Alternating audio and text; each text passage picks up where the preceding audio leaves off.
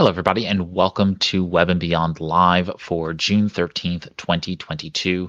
I'm Ray Sidney Smith. I'm president of W3 Consulting and managing director of W3C Web Services, which provides affordable web and WordPress hosting, domain name registration, and other web related services, primarily for small business. Web and Beyond Live is our weekly show about topical and timely small business, digital marketing, and related issues. So, welcome to those of you who are watching live or the replay and of course listening to the podcast. Feel free to ask questions either in the chat or in the comment section. You can also feel free to tweet at me at W3 Consulting. That's the number three, so W3 Consulting on Twitter. I love Twitter, so you can always find me there. And this is a special episode today because we are doing our What's New at Google episode. And so once a month, we're going to be just basically rounding up all of the various Google news that is coming out of Google Workspace and the related products. Today is really focused on Google Workspace, but in general, each month I'm going to kind of collect and collate all of the various different stories that kind of cover Google since there's so much in that space. So let's get right into the Google stories. And so let me bring up my Google stories here on screen for you and we'll walk through these one by one. And so, first and foremost, is just a quick note about the security features that have been added to the Google Workspace environment. So, if you don't know, VirusTotal is a feature it's a whole platform by itself, but the feature itself is connected to Google Workspace so that you, as an admin of your Google Workspace, you're able to see reports when things that are being downloaded or accessed by Google Workspace have any kind of malicious code associated with them. And generally, Google will block those things, but a user is able to override those and still download those, even if it's a false positive or those kinds of things. So, you as a Google Workspace administrator, presumably if you're the owner of the company, you're also the administrator, but if you're managing a Google Workspace instance, you still want to know, what's going on with regard to any kinds of malicious software or attacks or those kinds of things. Well, this is the alert center that helps you manage that and see what's going on. Before, all admins basically got notifications of this. Now, super admins have the ability to toggle on or off the ability for those VirusTotal reports to go to you. So it's just kind of helpful if people were being over notified or people who don't have purview over that are getting access to those things. Now you can actually go ahead and get rid of them. Next up is just a quick note. So this is actually about the update to the third-party DevOps integrations for Google Chat, and that sounds like gobbledygook to some of you, most likely. My point for bringing it up is that you can actually connect to Google Chat, which think of Google Chat as basically the Microsoft Teams chat or Slack. It's basically that within Google Workspace. So if you're not using Google Chat within Google Workspace, you don't need Slack. You don't need another chat tool. It's all built. It's kind of caked right into Google Workspace, and I'm really excited about this, just generally. Because they've updated a whole bunch of things across the board. But the most important thing that I wanted to just bring to people's attention is that you can connect other tools to Google Chat. You can integrate, say, Asana or Trello or other tools into the Google Chat interface. I use something called Calendar Hero, which allows me to see my upcoming calendar events. It just shoots me a quick little message inside of Google Chat. And we also use Asana. And so Asana actually has the ability for me to just put /create_task and then write a task, and it creates a task for me inside of Asana, and I don't have to leave Google Chat in order to be able to do that. So if I'm right there in the interface, I can go ahead and do that directly from / and then typing a command. So it's a little geeky, but it's very helpful if you do integrate these tools and you are utilizing Google Chat most effectively. So I just wanted to bring that to folks' attention. Next up is that when you're using companion mode, and for those who don't know, companion mode is the ability for you to be inside of, say, a Google Doc or something like that, and you are inside of a Google Meet, that is, and you are attempting to show a document or something like that on screen, you're now able to turn your camera on and share your video with everyone else while you are in that companion mode. So just helpful for folks to kind of keep up to date in terms of not keep up to date, but just kind of keep more humane and personalized when you're in in meetings, and that kind of thing. So companion mode is see this article here. Companion mode is where you are in the same room utilizing a piece of connected technology. So maybe you have a you know Nest or some other kind of device in the room for a hybrid meeting. You can now share your video feed in and along that particular item. So you might be sharing documents and that kind of thing in the meeting, and your video would be not available. Now it is. So just kind of helpful for those of you who are utilizing the hardware infrastructure with Google Meets.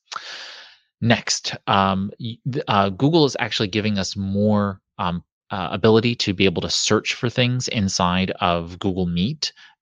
So when you're inside of Google Meet, you can search your Google Drive content. So they're noting here you can search for meeting recordings, chat transcripts, attendance reports, polls or questions and answer reports, meeting transcripts, and then meeting notes that you created inside of Google Calendar. So really great that you can now search your My Drive and your meeting recordings content a little bit more deeply. Next up is just a couple of other items. One is that Google is now putting there's a couple more Google Chat things in here as well that we'll get to. But one of the interesting things is that you'll now have an idle status in Google Chat. So before, you could change your status and whatnot, and it wouldn't necessarily show in the Android application or the iOS application. Now you'll be able to see a little idle status notification in Google Chat on web and chat in Gmail. So it's good to see that people aren't available for you to be able to chat with them. So if you send a message, you're not expecting them to chat back to you. There was something else also in here. We'll get to that later. Okay, good. Yeah, so we covered all these items. All right.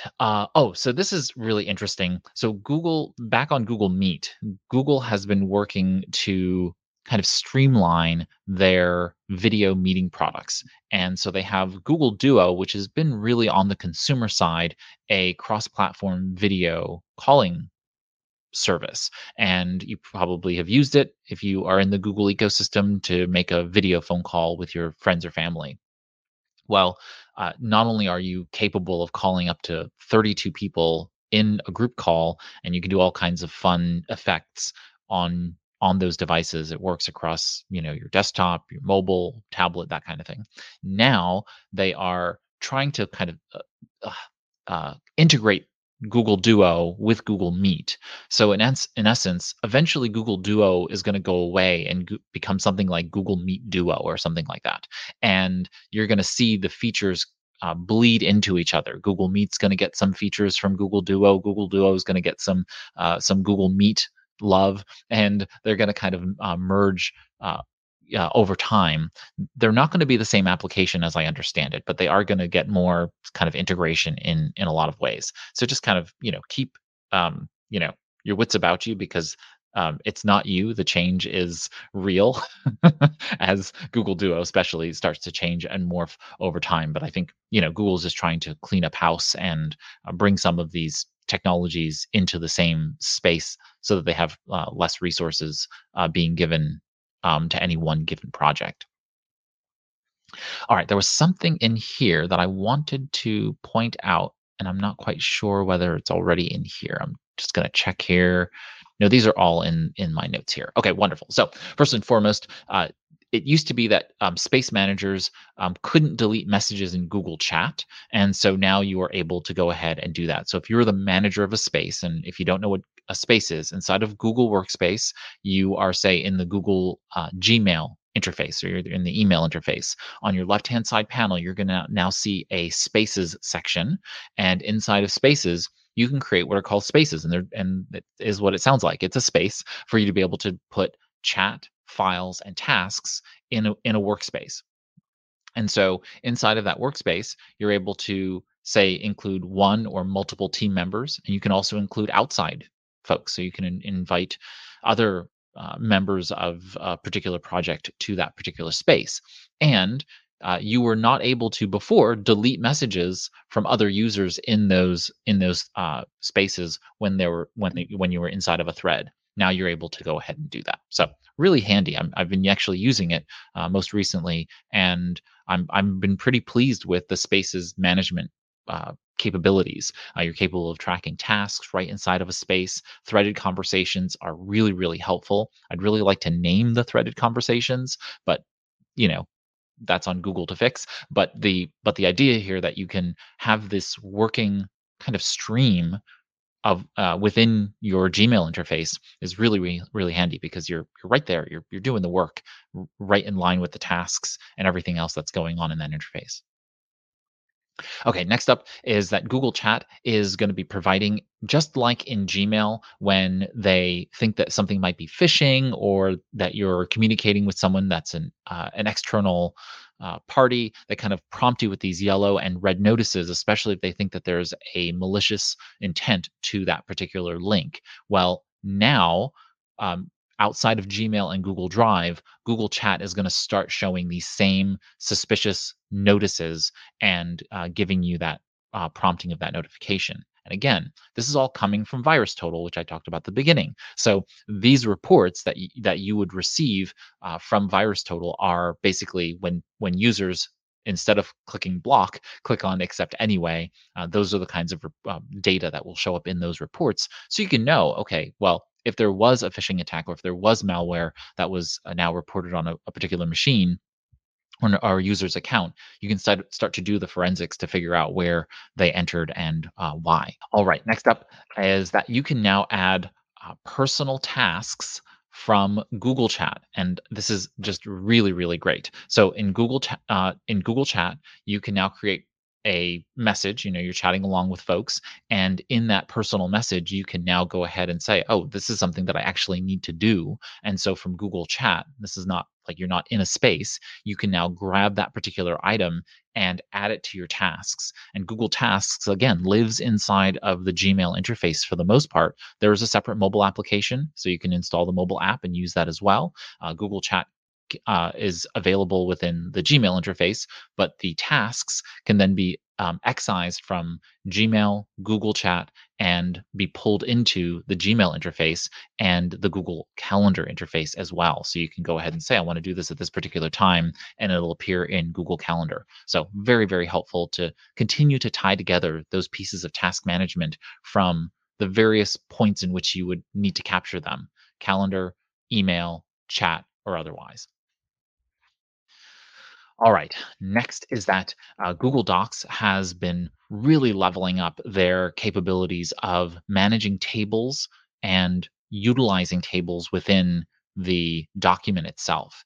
And so in this particular case, they have added new table templates and some new drop down chips. Drop down chips are basically those pill shaped items that you will start seeing appear. They kind of have a grayed out background, and so they call them chips, but they're those pill shaped buttons in essence. And when you click on them, they either are auto updating information or they're going to give you a disclosure arrow that will drop down and give you more information to select from in that drop down menu. In this particular case, the two default drop down options are going to be project status, which gives you not started, blocked, in progress, and complete options, and then review status. And review status has the same drop down selections.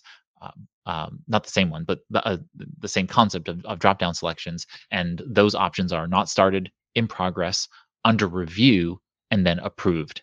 Both would make sense for their appropriate items, right? A project status, you would want to know what status a particular project was in, and then in review status, that would be for a document that needs to be reviewed and approved, and you would then know to be able to do that.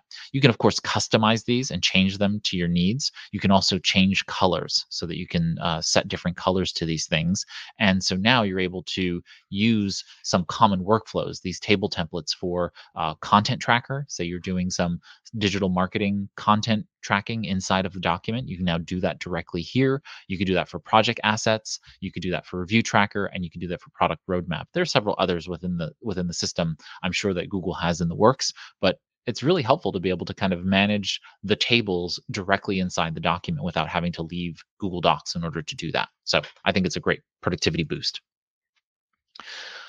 Next up in Google Docs is that you now have the ability to take action on multiple selected texts multiple text selections. So in essence, you can select multiple selections of text throughout a document that are non-contiguous, right? So you can select the heading in one document, you can select text in the paragraph of another document, and now you can go up to the toolbar or use the keyboard shortcut and change those things all at once, which again, uh, it was one of those things where I thought, why wasn't this already in there?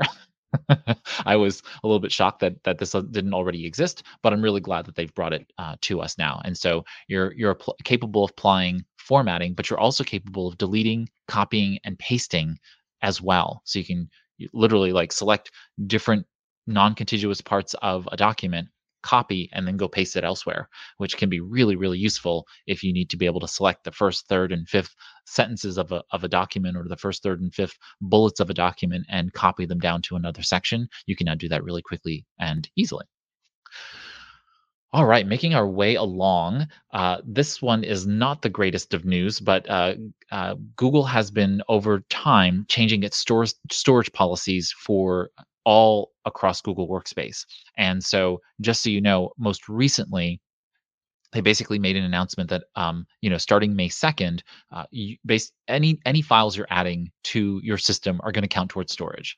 I mean, there's very, very few documents that are going to not count against storage, but they wanted to say that if you're creating new Google Docs, Google Sheets, Google Slides, Google Drawings, Google Forms, or Jamboard files, all of them count toward storage. Anything that you created before that won't count against your storage, but anything going forward in terms of Google document or Google created files, all of them are going to count toward storage going forward as of May 2nd. Okay. So just understand that you should be paying attention to how much storage you have if you're in an account that has storage limits. So those are folks who are underneath the Google Workspace Business Plus accounts. All right. Next is that Google Drive is now Google Workspace is now giving you the ability to have sub-organizational units, right? So organizational units are kind of groups that you can create within an organization, right? So you can create, say, accounting or finance or otherwise legal and within the organization. This is really for much larger sized organizations, but within them, you can now create shared drives for those specific organizations. So say you want to only allow human resources to have access to particular shared drives, you can create a shared drive and only share it with the human resources sub-organizational unit. So helpful to be able to do that. This one is really, really great. In Google Tasks, you can now set an end date, like an end option basically for recurring tasks. Before you couldn't do that without some baling wire and duct tape and some manual process. Now you're able to say, I want a task to repeat and I want it to end never on a certain date or after X number of occurrences, very akin to how it's always been for repeating events in Google Calendar. So they've just added the same features for Google Calendar in terms of repeating events to recurring tasks. Good on Google. Next is that if you're in Google Calendar and Google Workspace, you can share where you're working from. So people know whether you're working from home or you're working from one particular office location or another. Now, inside of Google Calendar, they'll show a better kind of view for where your working location is from within Google Calendar. This is going to turn on by default for everyone and roll out. It's already rolled out. I mean, it's been rolled out for several weeks now, so you should already see this, and you can see it right across the top of your calendar screen. Say in weekly view, you'll see that home, office, or otherwise. You'll be able to change it, from the default that you've set it for very easily. Next is that if you've started to use the book appointments feature within Google Calendar, you can now require an email verification for being able to do that. So basically, people have to validate their email address by using a PIN code to complete the booking. So they either sign in to a Google account or they'll receive an email, put in a PIN, and then they'll be able to book in your appointment. And that's just so that you don't get a bunch of spam items being added to a book appointment screen, especially if that book appointment link is public. So if you put it on your website or something like that, you don't want people to be putting those in there. Next to last, our penultimate update is that you'll now be able to migrate your classic sites before December 1st, 2022. So you won't be able to edit the classic Google Sites after December 1st, 2022, right? So they move that back by 6 months or forward by 6 months. Can't really tell which that is, but basically from June to December. So you have more time, 6 months more. And then starting on January 1st of next year, you will now no longer be able to view the classic sites unless you convert them to new Google Sites. Google's just pushing us forward and using the new Google Sites, which makes a lot of sense. It's really clean, very easy, and then you'll be able to use all of the new sites functionalities from those classic sites once they've been converted. So if you're using Google Sites in any way, shape, or form, convert them all over and go ahead and get those converted. And last but not least, in the Google Sites space, again, in new Google Sites, you can now import a custom theme from one Google site to another. Okay, these are only in the new Google Sites space, but you can now import a custom theme. So if you created a custom theme for one site, you can now pull over all of those theme elements to the new one. So really, really helpful there. All right. And so with that, that brings us to the end of all of the various updates that I had for you for the Google Workspace or what's new at Google episode today. Next week, we'll be back with our normal digital marketing updates, and I will be happy to cover those. Just a couple of quick announcements. One is that we have our next webinar, which I believe is July 7th. So just under a month from now, will be our intro to Google Analytics 4. If you don't know what Google Analytics 4 is, it's the new version of Google Analytics. And Google, again, just like with the Google Sites, they're pushing people forward. You've got, just about 6 to 9 months before all of these, folks are going to be jumping on the bandwagon to tell you you need to do all of these things with Google Analytics. But before all of that craziness happens, I wanted to just get everyone aware of what Google Analytics 4 is, how it's different from Universal Analytics, the prior version. And then we're going to do another webinar after that, which will cover how to migrate from Universal Analytics to Google Analytics 4 so that everybody can go ahead and make the transition, do it before there's any craziness, and you can go ahead and get things kind of stabilized, because Google Analytics 4 is very different from Universal Analytics, and so some folks might be confused when they look at the new interface. There's all new codes that you have to interact with any web properties, whether that be your website, mobile applications, anything that you integrate with Google Analytics. You can integrate it with a whole bunch of things, but those services need to update in order to be able to make that all happen. So I just want to make sure everybody's on the same page and is able to make that transition easily. If you're not already, feel free to join us over in Web and Beyond community. That's where I post all of our events. And so, you can always register for the events outside of the community, but it's just easier if you're inside the community, because then we post the events. You can RSVP from within there and you're good to go. So if you go to www.webandbeyond.community, you can go ahead and register and join us in the community. And of course, you are welcome, Robin, for all of the updates. And so I think that's it. That brings us to the end of our time together this week. If you enjoyed the live stream, feel free to click the thumbs up icon. Thanks for doing that. And if you have a question, again, leave a comment. You can also tweet or message us at W3 Consulting on Twitter. You can join us most Mondays, most Mondays at 11 a.m. Eastern, and we'll note if it's another time on all the social channels that we'll be doing it a different time. So like upcoming July 4th, we're going to push that off by a day because the holiday is coming up for Independence Day. So we're going to move it around as we need to, and if there's technical issues or whatever, we'll just move it to a different day. But typically we're here at Mondays at 11 a.m. But I want to thank you all for spending this Web and Beyond live with me. I'm Ray Sidney Smith on behalf of W3 Consulting and W3C Web Services. Have a great week ahead, marketing and managing your small business on the Web and Beyond. Take care, everybody.